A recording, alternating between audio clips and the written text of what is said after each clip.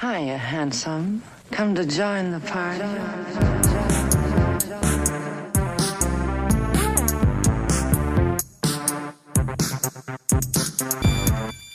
Hey, party people. Welcome to the Patrauma Party, where we bring all our bikinis to an island and they give us FEMA tents and craft single sandwiches. Lol. I just watched the Fire Island doc finally, and I was like, damn, the original Patrauma Party right there. So grab your swimsuit and your lawsuit and let's get into it. I'm your host, Remy Ramirez, and this week we're talking about jealousy. Someone wrote in and asked if I could cover this, and I was like, fuck, I have been purposely putting this one off because I hate the feeling of being jealous, but I also have Venus and Mercury in Scorpio. And so if anyone knows what jealousy feels like, it is me. I don't know why it is, but jealousy makes me feel so vulnerable and also super ashamed. To be clear, we're not talking about envy. Envy is when you wish you had something someone else has, like their possession or attributes. And honestly, like maybe this is controversial, but like envy, big fucking deal. Like I think envy is so just like, yeah, no shit. We all wish we had a yacht. We all wish we had dimples or whatever. I mean, like anyone feel free to call me out. I'm so fine with that. But I just think envy is sort of normal.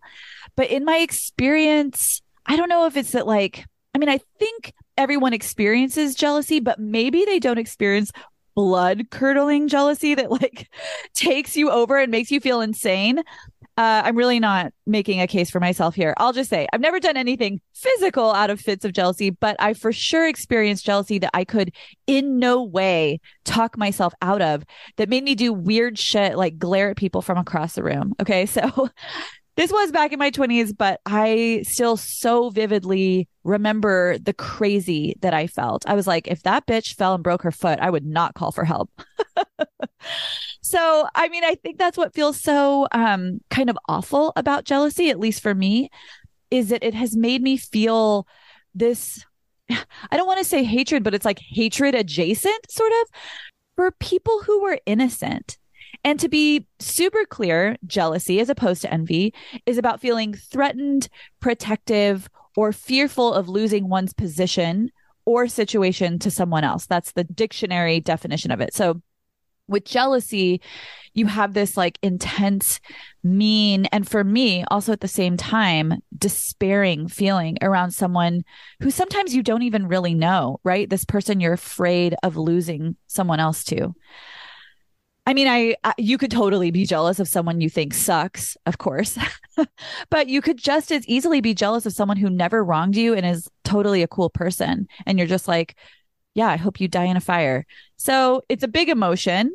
And to help us get some clarity with it, I'm so happy to welcome licensed clinician Andrea Brognano to the show. Hi, Andrea. Welcome. Hello, thank you so much for having me. I know it's like a heavy topic, or it can be, and sometimes we don't necessarily think that it is, right? Like you mentioned before, envy comes and goes, but it definitely can be a heavy topic. So thank you for having me here.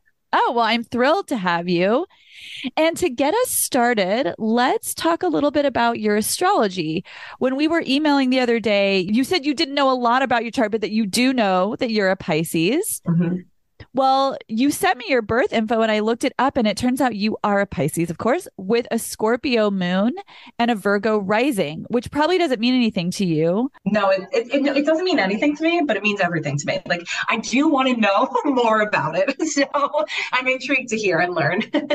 Well, what's interesting, first of all, I love this combo, the Pisces Virgo. So both of those are healing signs. Pisces is Mm. more about healing on the emotional plane, which of course makes sense for you. Yeah, as a therapist. Yeah. Virgo is more about healing on the physical plane generally, but ultimately, like a lot of like Virgo lends itself to like nursing, for Oh, example. okay.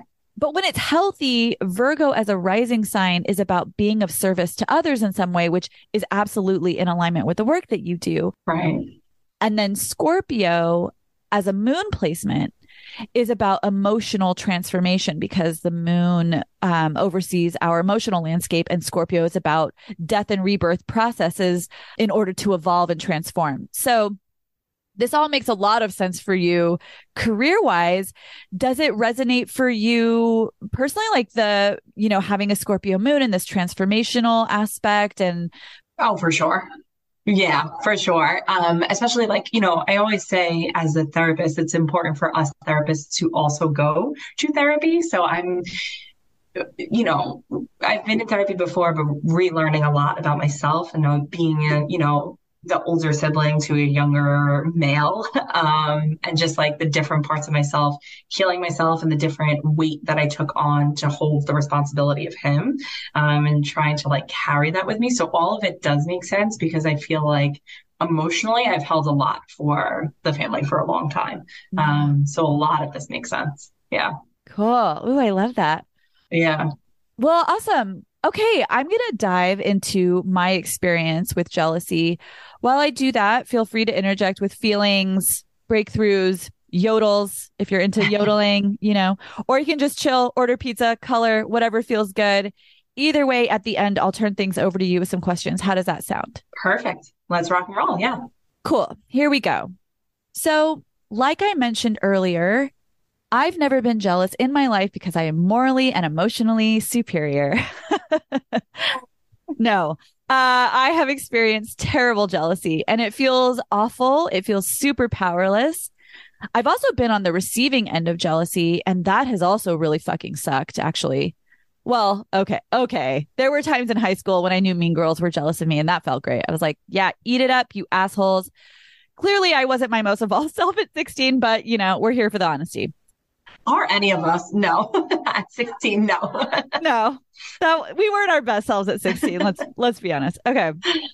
But let's talk about feeling jealous. The story I'll talk about comes from my 20s. I had been hooking up with someone off and on for maybe 3 or 4 years at that point. Let's call him Howard. I really, really liked Howard. And at first, I thought Howard really cared about me. Not because he ever said that, mind you, but because I projected that onto him. I had this kind of delusional idea of who he was that I in no way investigated because I was 20 years old. I just decided this guy is kind and sensitive and loyal and thoughtful and also in love with me and we're meant for each other, right? I just kind of put that stamp on it. I'll just pause to say, from an astrological perspective, I don't normally do this, but I do feel inclined to say this. I want to put it out there that if you have Scorpio in your chart, especially if you have a Scorpio stellium, which just means you have 3 or more placements in one sign. So maybe you have 3 planets in Scorpio, for example, which I do. I have a Scorpio stellium. And if you have any of the personal planets in Scorpio, which are Sun, Moon, Venus, or Mercury, you may very well experience jealousy at a more intense level because Scorpio, especially when you haven't been going to therapy, is prone to fixation and jealousy. And this is also true if you have a lot of placements in your 8th house, because that's the house that Scorpio oversees.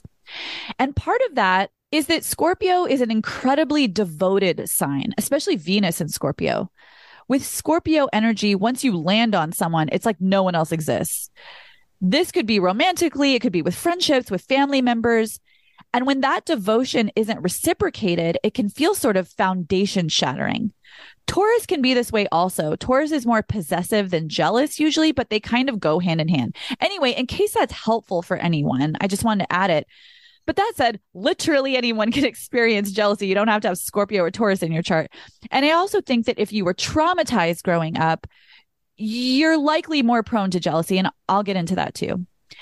Anyway, that's kind of what happened with me in this situation. I was like, hi, I have Venus in Scorpio, but I'm 23 in this scenario and I don't know myself at all or how the world works. And I assume that what I feel is what other people feel.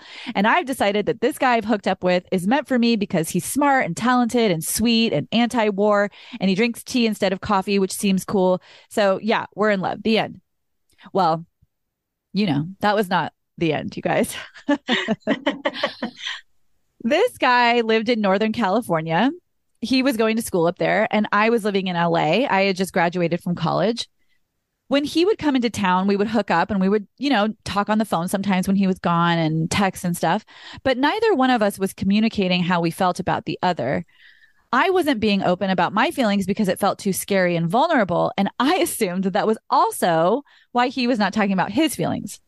Turns out that was not why. So during this time, he had a friend who he mentioned to me occasionally who happened to be a lady. Let's call her Janice.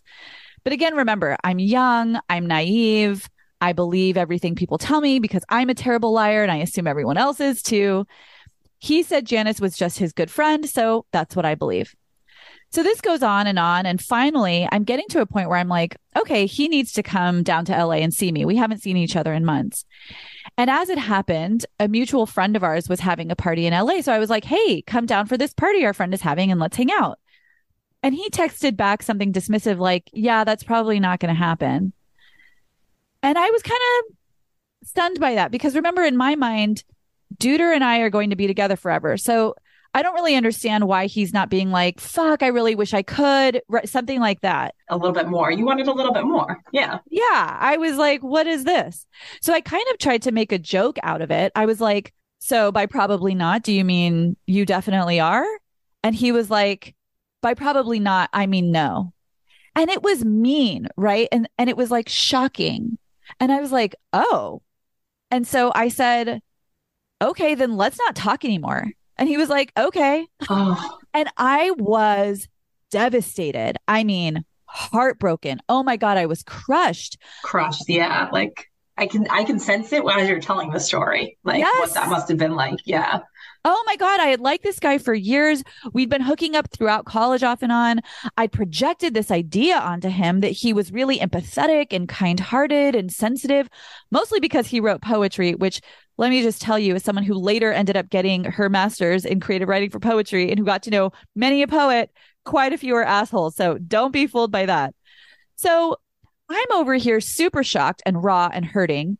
And I go to my friend's house for this party.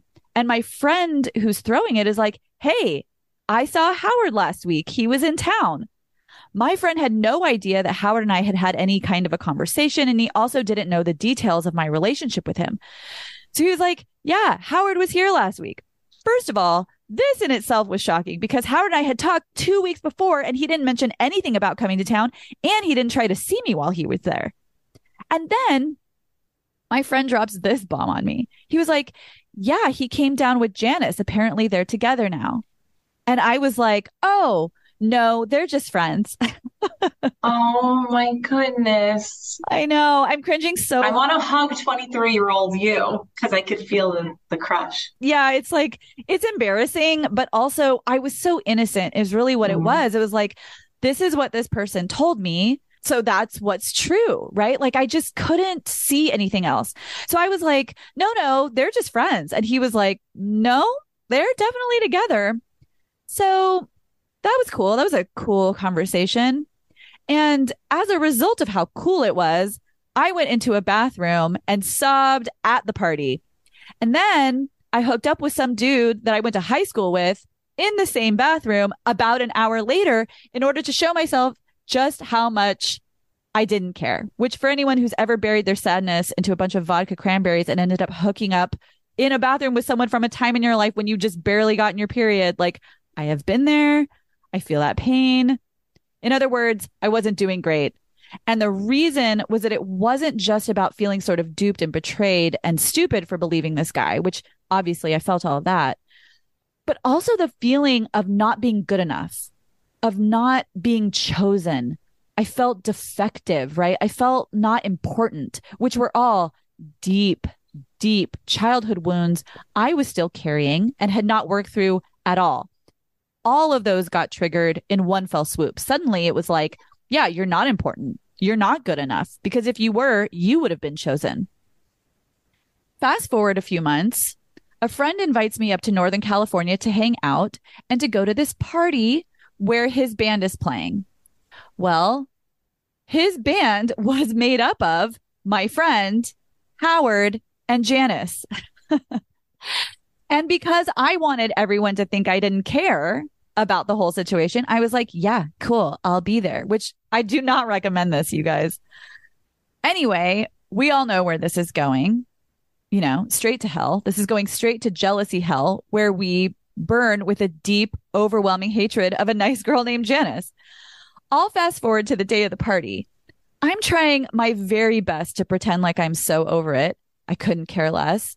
I'm obviously drinking because I'm 23 and that's how I did things back then, handled my, anxiety. The band goes on. And when I tell you that this is a complete nightmare, first of all, and this is like a weird aside, my dad is a jazz musician. My dad was not a good dad, but he was and is an incredible musician. And all my life, I felt like I wasn't good enough for music. Like he was so serious and intense about music that it sort of made me feel like I shouldn't even try. I felt intimidated. But secretly, I always wanted to play music. And I gave up on it really, really early in my life. And mind you, this party band that my friend and all these other people are in, they're not like a good band, right? They're not like this crazy good band. They're kind of a joke band, like intentionally. But still, there's Janice fucking playing the keyboard. So already my insecurities are all up in my face. Then they start playing, and Janice does something like she comes up to the front of the stage and does like a somersault or a dance or something. I can't remember. But everyone starts cheering. And then Howard gets on the fucking mic and is like, how many of you want to make out with Janice tonight? And all these guys in the crowd start yelling. And Howard goes into the mic, too bad. She's my girlfriend. I mean, in your core. I feel it in your core. Yeah. oh man. Like I cannot even tell this story without being absolutely fucking aghast. Like how cruel life can be sometimes, like to the point that it's laughable because it's so crazy. Like, how is this story a real story and not a screenplay? Do you know? Jesus Christ, what a nightmare. So then, as soon as their set is over, I'm doing shots in the kitchen, of course. I'm like wrecked.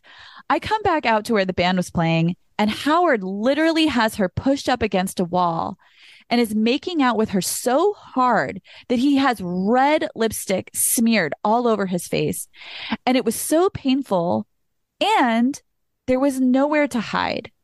There was no way to escape it in my mind, right? Like, I guess I could have just walked somewhere else, but I didn't have a car. I was staying with my friend who was also in the band, so I couldn't leave. And on top of it, and this is most important, to protect my vulnerability, it was so important to me to act like I didn't care. Mm-hmm. And in my mind, leaving would be publicly admitting that I was hurt by this situation, which made me feel way too exposed. Like it made me feel worse than staying, which now when I look back on it, I'm like, what? But that's kind of the thing about jealousy, right? For those of us who either are now or have been in the past really afraid of showing vulnerability to others, jealousy is particularly painful because it's so powerful. It forces us to show how hurt we are or how much we care or how deeply we feel about someone, often when that person doesn't reciprocate those feelings. Basically, jealousy totally blows your cover because, at least for me, you can't control it. Jealousy controls you. And that feeling of powerlessness, that inability to protect yourself and your vulnerability can be excruciating. The last thing I wanted in that moment was to give Howard any indication that I was gutted by this. He clearly was not thinking about me at all. And I wanted him to think that I wasn't thinking about him or Janice either. So I stuck around the party and tried my best to just pretend I was having a good time. I'm like dancing all crazy. I'm laughing too loudly and then going to the bathroom to sob and then coming out and doing a shot, just really not thriving. Eventually, we all left, and I remember I got into my friend's car. I was in the passenger seat. Howard pulls up next to our car with our other friend in his passenger seat, and they were talking to my friend and trying to figure out plans where they were going to go next. And I could not physically control myself. I rubbernecked, leaned forward, and was very obviously, very actively trying to see if Janice was in Howard's backseat, looking. So just being a crazy jealous person and feeling physically incapable of holding myself back. Like my body wasn't listening to my brain. Like this whole trying to keep my cool. It's just I couldn't physically do it. Fast forward a few months, I was at another party. I had come back up north. Howard was not there, but Janice was. I remember there were 15 of us. in a bar and she was standing next to this dude who had a weird shirt on.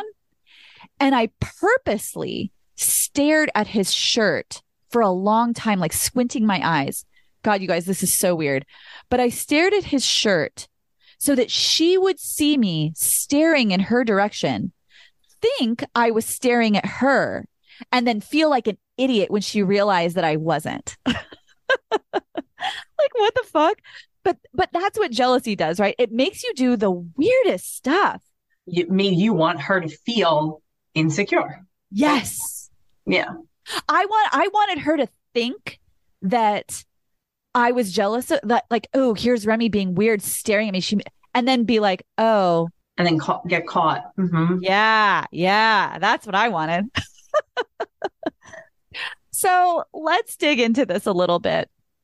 The reality of this situation is it had nothing to do with Janice. According to everyone I knew, Janice was super cool, which, by the way, just made me hate her even more at the time, of course. Of course. Of course. But it had nothing to do with her, right? And the other reality is that it didn't have anything to do with Howard either. And that's the thing that took me a really long time to figure out. When we feel jealousy, the feeling is like, if this person doesn't love me back, or if this person leaves me, or if this person gets with someone else, it's some version of like, if that happens, I won't be okay because I need them, or I need to think that they need me, or whatever version of the story that looks like. Years later, when I was starting to get into therapy and look under the hood and kind of figure out what was behind me having some of those really big emotional reactions, I realized that for me, I felt so deeply, deeply, deeply rejected by my father that it was imperative to me that I not ever be rejected by anyone else again. I couldn't handle the feeling that someone might not want me because that little girl who was still living inside me, who had so desperately wanted a dad who loved her, that girl would come out of hiding. And her grief was colossal. It was earth-shaking. It was so overwhelming for me emotionally.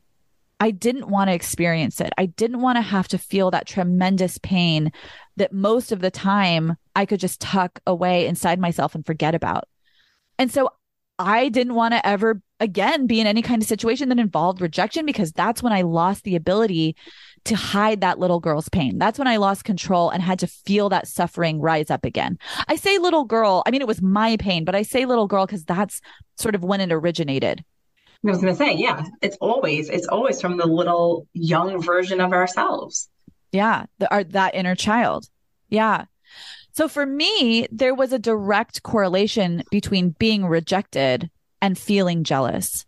And I would even feel this sense in romantic scenarios. It was like, you can't just like me. You have to utterly devote yourself to me and no one but me, or I don't feel secure. I feel rejected and my jealousy comes rising to the surface and I can't hide it or control it. And then I feel powerless again. So the healing for me has been in part, I'm going to get to some deeper healing, but I do want to say this. Part of it has been accepting that I'm a really monogamous person who also needs to partner with a monogamous person.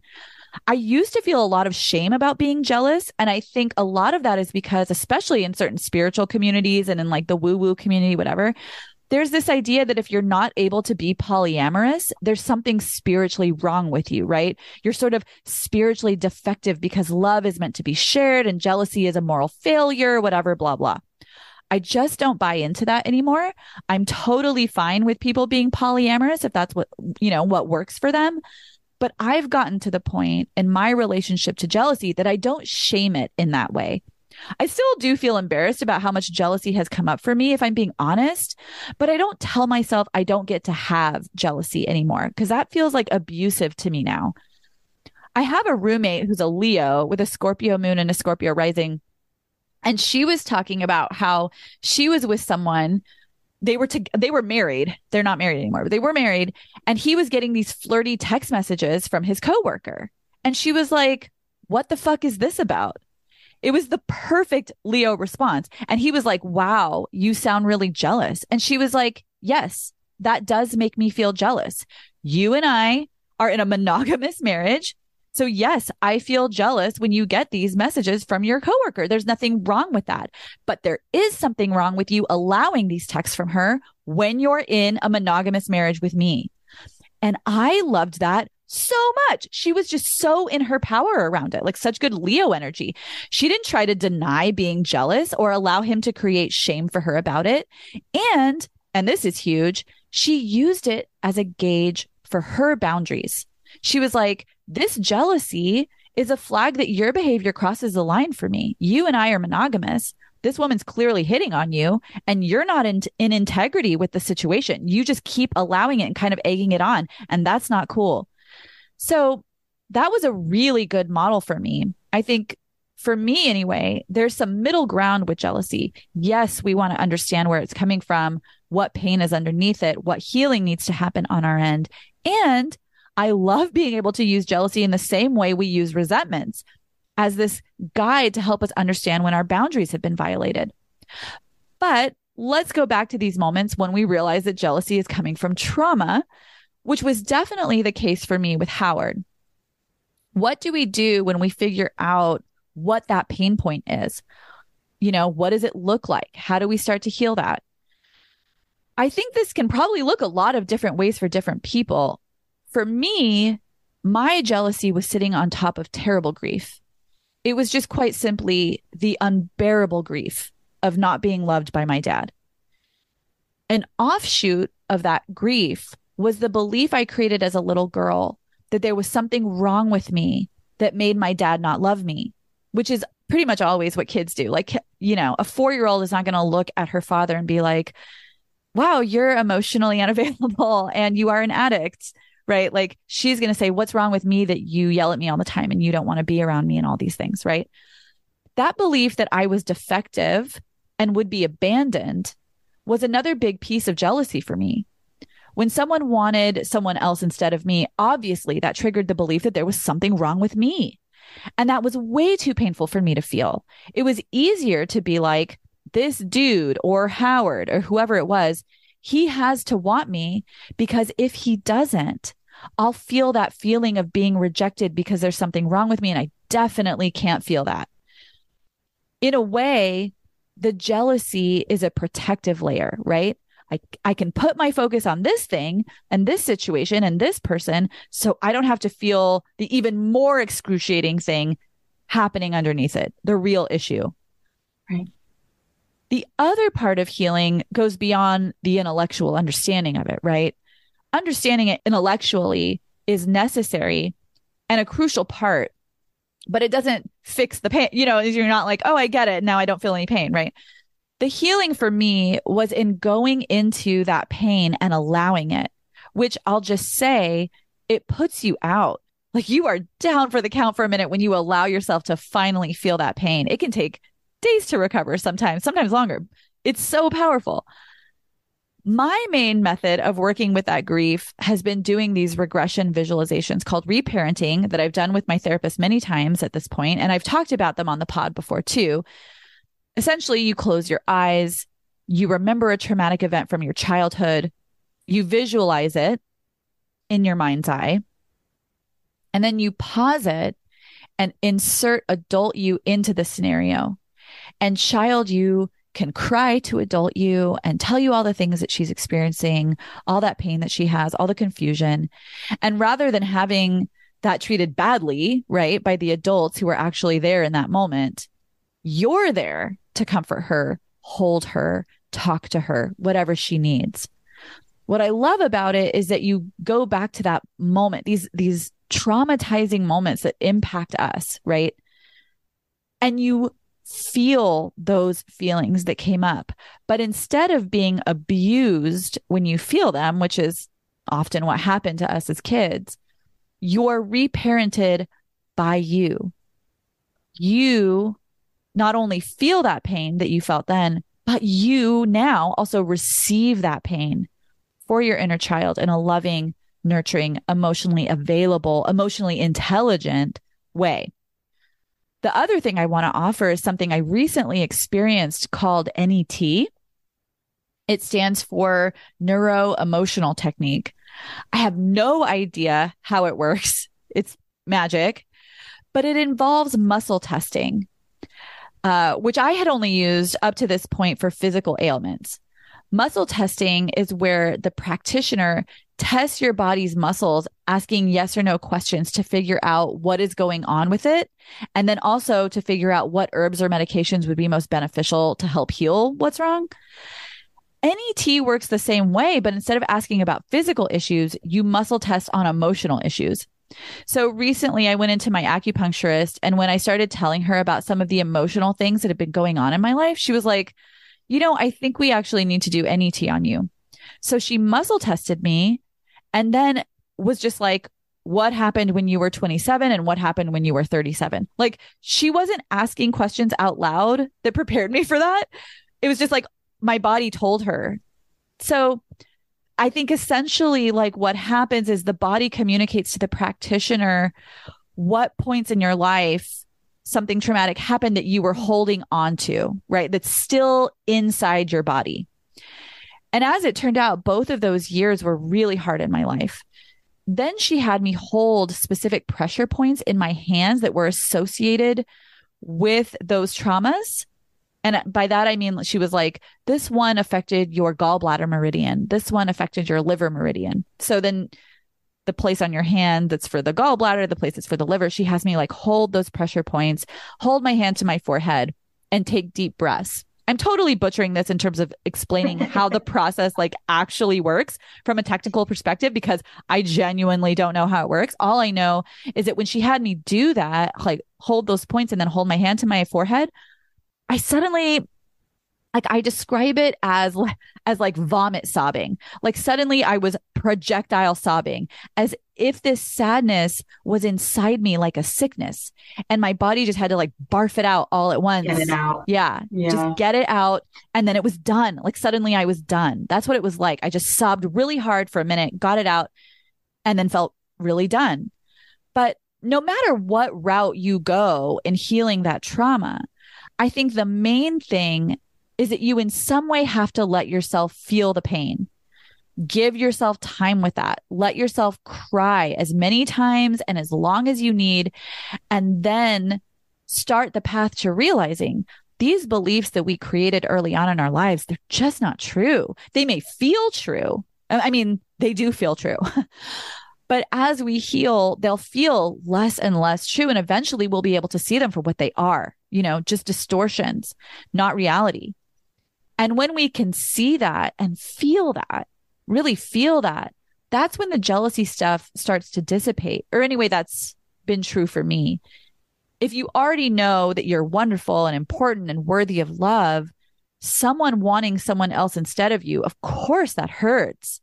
But you'll also be able to see that it's ultimately not about you, that you don't want to be with someone who doesn't really love and care about you and doesn't nurture your relationship, or you don't want the job if the job doesn't want you back. Why would you want, like, that's not the job for you then, or whatever it is, right? Like, you'll be able to walk away from those situations much more easily and find the people in the situations who do want to reciprocate.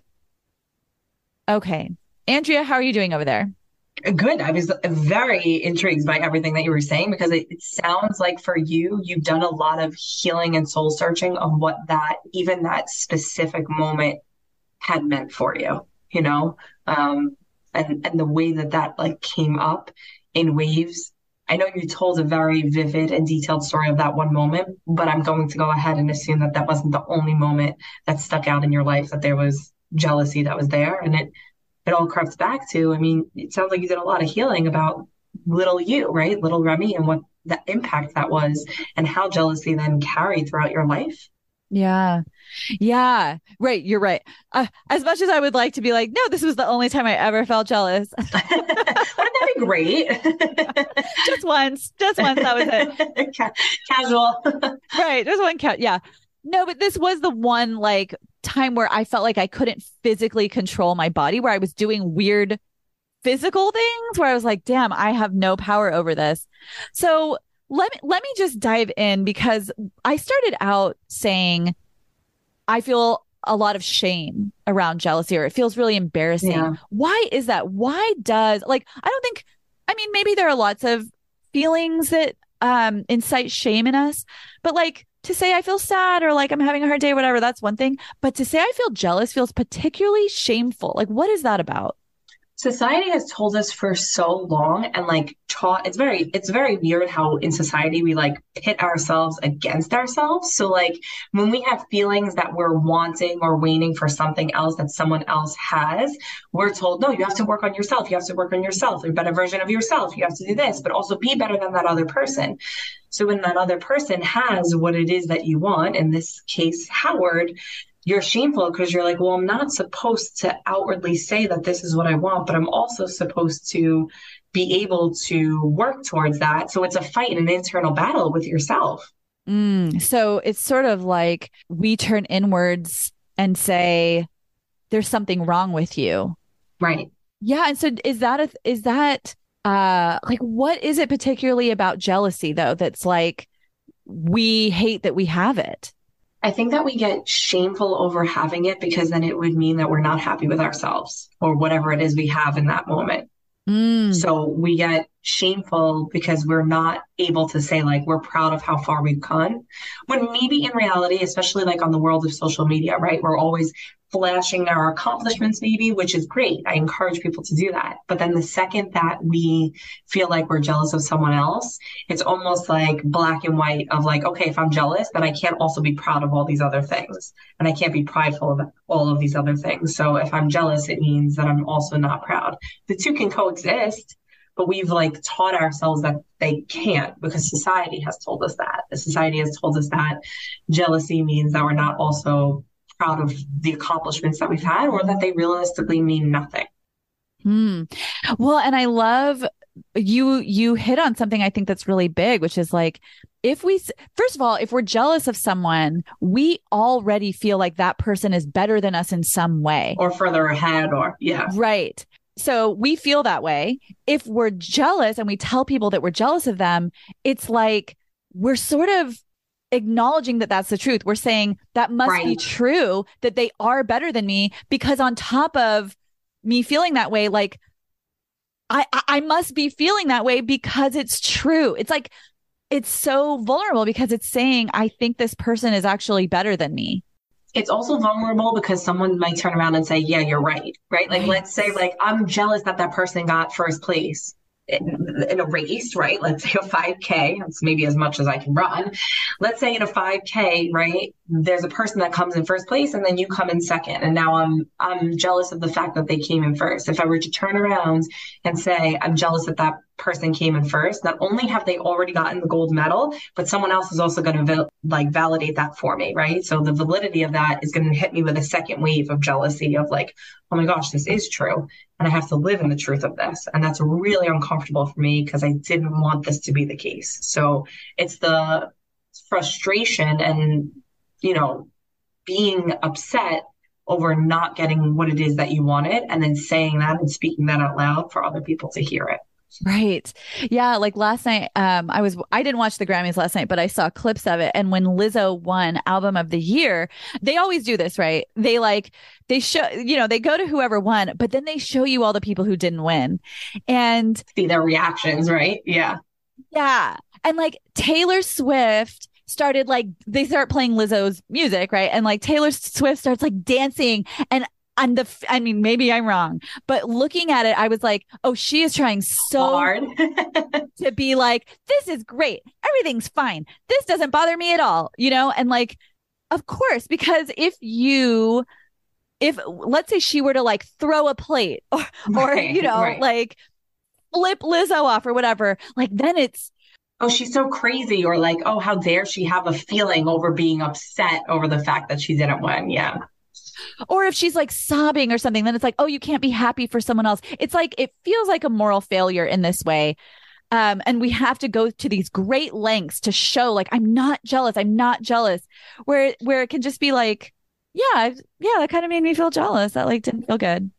Because I think we've often been taught like about everything. And I think that that's like one thing that I do with my clients, right? Like that two things can exist at the same time, but like jealousy and like feeling happy for someone else, we've been taught that like they're not allowed to coexist. Like I can be jealous of the person that like, oh man, I wasn't I wasn't able to win that, but I still had a really, if I was Taylor Swift, let's say, right? Like I'm jealous that Lizzo won this award, but I still did have a really great year and my music impacted so many people and I sold X amount of albums or however music is sold these days. I don't know.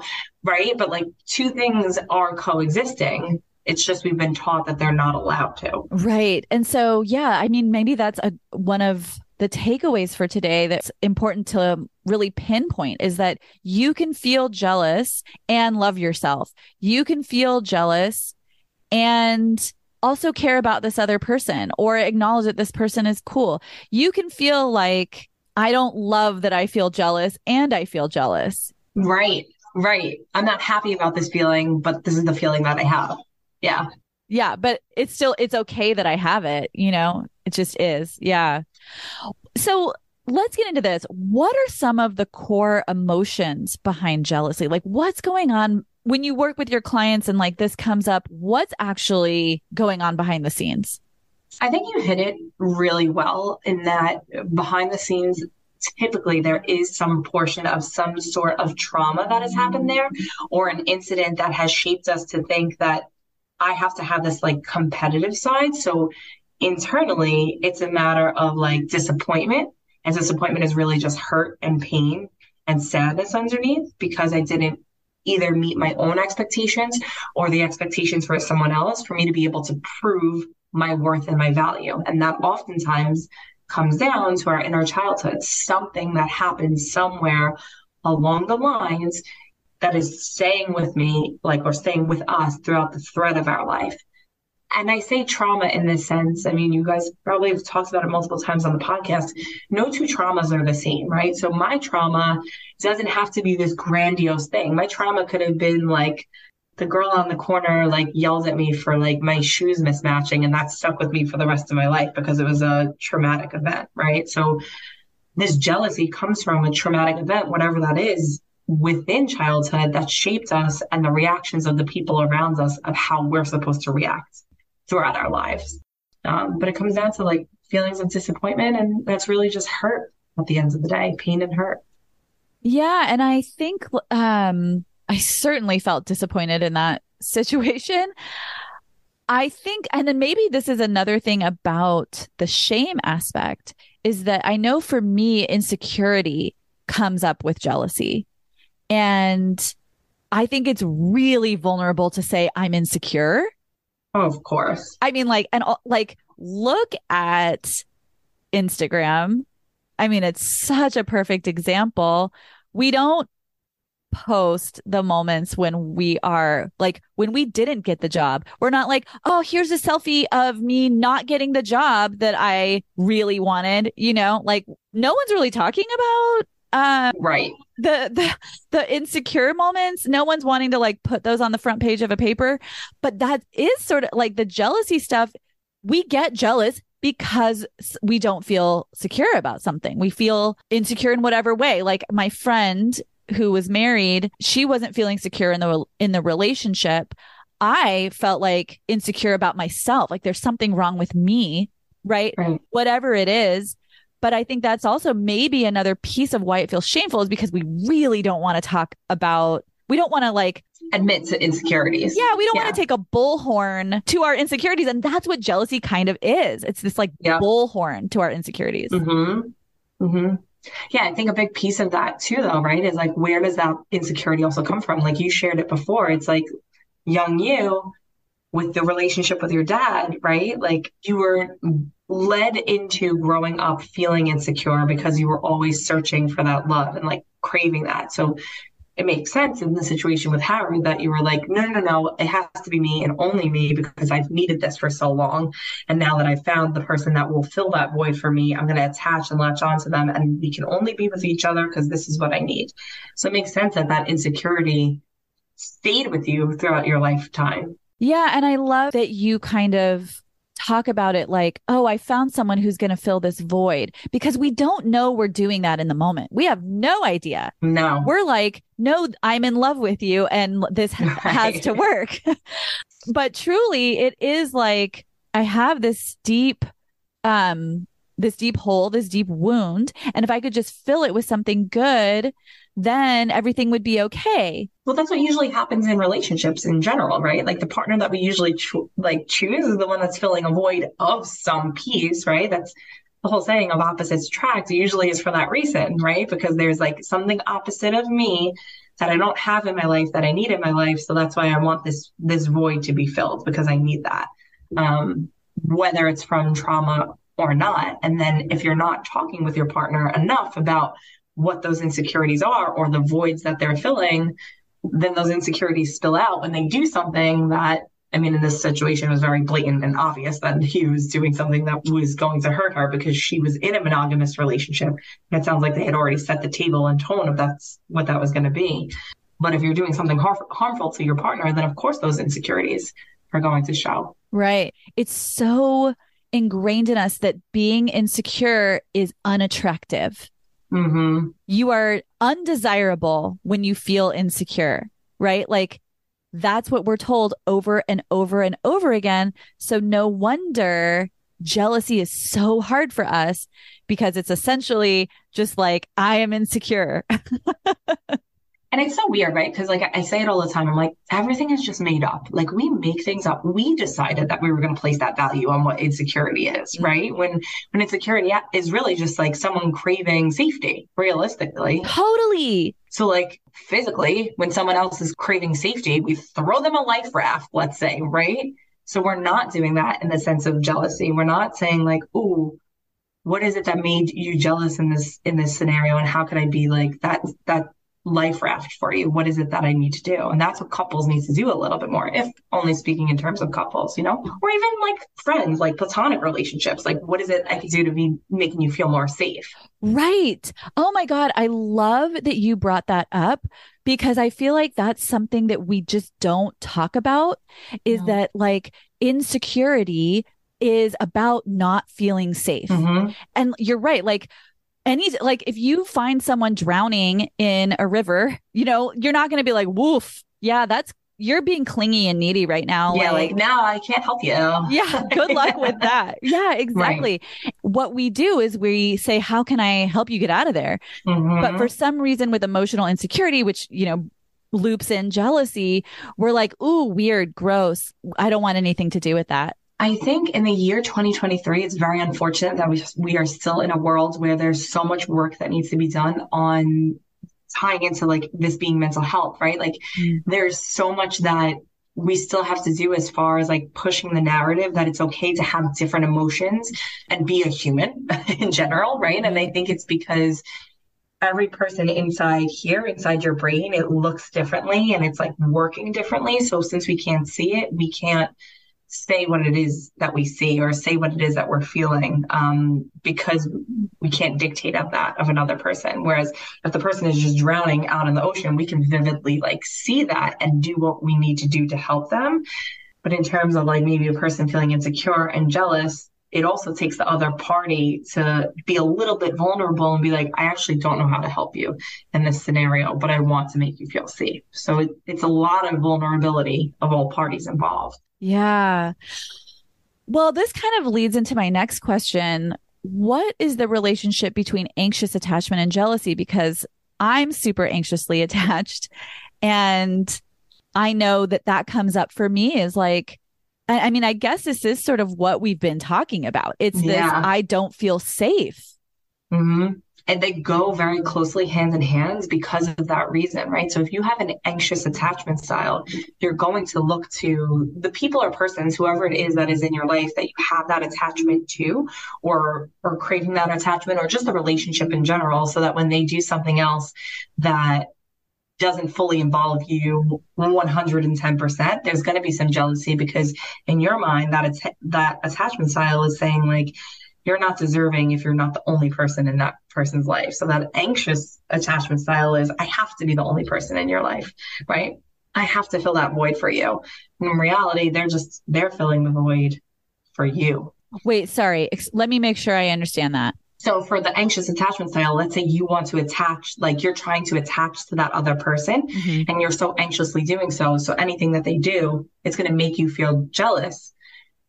You're feeling like you're filling a void for them, but really that anxious attachment style, they're filling a void for you by always being either readily available or making it seem like their entire being is fully devoted to you and not other eyes on other people. So wait, so when we're anxiously attached, in our minds, we're thinking, I'm showing up for you. I am helping you.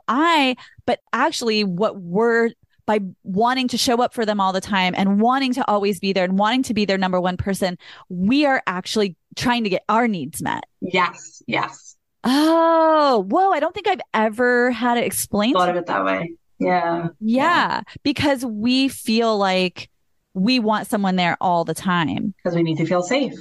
Yeah. Interesting. And that really does set you up to feel jealous because you're like, you're my number one. Hello. Why am I not yours? Yes. Yeah. Yeah. Oh, wow. That makes a lot of sense. Wow. That's really powerful. Yeah. Let me end with this. When we're experiencing jealousy, what do we do? How can we work with it in healthy ways? How do we work through it? How do we heal it? What do we do in the moment? What do we do in the big picture? I think in the moment, the best thing to do is ask yourself, what is the reality of the thoughts that I'm telling myself right now, right? Like, let's say you're starting to get jealous of whatever's happening. Usually when that happens, you spiral like a little tornado and come up with all sorts of other thoughts. So even saying to yourself, what are the reality of the thoughts that I'm having right now? What is the likelihood of the thoughts that I'm having right now? Outside of the moment, having a conversation with the person that you're jealous over and saying it truthfully and honestly. Listen, this is really vulnerable for me to speak on this, and I'm feeling insecure. I don't want this to be like a yucky conversation. It feels a little odd for me, but I feel like it's better if I have this conversation with you so it doesn't fester into other avenues or in other emotions and it becomes bigger than what it is. Here's what I'm feeling, and here's why I'm feeling it. And just having honest conversations. Much of what we do, specifically even as therapists, is reminding people of communication styles, right? And like being honest. Of course, being vulnerable is really scary because we've taught ourselves that it needs to be, but it doesn't. Just ripping the Band-Aid off, having the conversation rather than making up the story and narrative in your own mind. Yeah. You know? Yeah, it does feel terrifying to say that. I will also say, as I have gotten healthier and healthier in my journey, it's gotten easier for me to say, hey, when you did that, that didn't feel good. And like, it made me feel this way. Like I felt this way. And I really don't like that. And the other thing I also want to say, and this took me a long time to figure out too, when I was in a situation with someone where the way they were showing up was making me feel insecure about our relationship. A lot of time, like here, let me go with what used to happen. What used to happen was I would finally get the courage to say like, this hurt my feelings or something. I had surrounded myself with a lot of people who just like weren't great, and the response that I would get was like, you're being stupid. I don't know what you're talking about, like a lot of really calloused responses. Right. And because my mindset was there's something wrong with me. You believe them. I believe them. I would say, oh, fuck that. I am being stupid, or oh, I am too much. I'm making this all up. I'm being crazy. I'm too emotional. I'm too sensitive. All those stories. Right. As I've gotten healthier, when someone doesn't meet me in those moments, when someone isn't like, wow, fuck, I am so sorry. That sounds really painful. How can I help? How can we change this? How can we work on it? If it's not that, I see the issue for what it is. This person cannot meet me. Yep. And it's not because there's something wrong with me, and continuing to be involved with this person, this jealousy, this insecurity, this shit feeling is going to keep coming up because this isn't someone who's working on it with me. Yep. You don't just go into a relationship with no insecurities. We all have them. Right. But truly a but. But if that other person isn't willing to receive those insecurities in a loving, emotionally intelligent, yeah, love. I think loving is really the word I'm looking for. It's just really a loving way, and also and not a defensive way, because I think that's the other thing that comes up. And I should asterisk this. Sometimes we get defensive and then we realize that was the wrong move and we come back. But the people who aren't loving and then don't kind of come back and say like, oh, if they get defensive, come back and say, oh, sorry about that. Like, it's not about me. And it's not true that like I should never have had that insecurity and there's something wrong with me that I got jealous or whatever. That's just not true. So I think like part of it is destigmatizing jealousy in our own minds, in our own hearts, and saying like, man, sometimes I get jealous and it's because I don't feel safe. And I do want to be in relationships with people who help me feel safe. Right. Wholeheartedly. Yes. Yeah. Because you deserve that. Every person deserves to feel safe, whatever that looks like for them. Andrea, thank you so much for coming on. Thank you. Thank you so much for having me. Oh, yeah. I mean, I didn't know it was going to be so fun to talk about jealousy. I was like, actually really like, well, I really don't want to have that convo. But this has been a really fun convo. If people want to get a hold of you, how can they find you? Best way to find me, I'm always on Instagram. So it's at Andrea Brognano. Okay, great. And if you want to get a hold of me, you can find me on Insta at The Patrauma Party or on my personal Insta at Remez, Remeez. You can also email me at patraumaparty@gmail.com. If you have a topic you'd like to hear covered, definitely hit me up. Also, if you want to join the Patrauma Party community, you can find us on Facebook. It's a really cool group of listeners. We check in with each other about the stuff we're going through and offer support and resources. So if you're into that, just search the Patrauma Party and I'll add you. Speaking of support, if this pod has helped you and you have a minute, rate, review, subscribe. It really does help. And I read all of the reviews. And if you'd like to support the pod, you can now. You can give $1 a month, $5. I pour myself into this podcast. I put so much time and energy into it. So if you're able and moved to, just go to anchor.fm/The Patrauma Party and scroll down to the support button. You can also find the support option on Spotify. And until next time, baby, enjoy the party. Bye.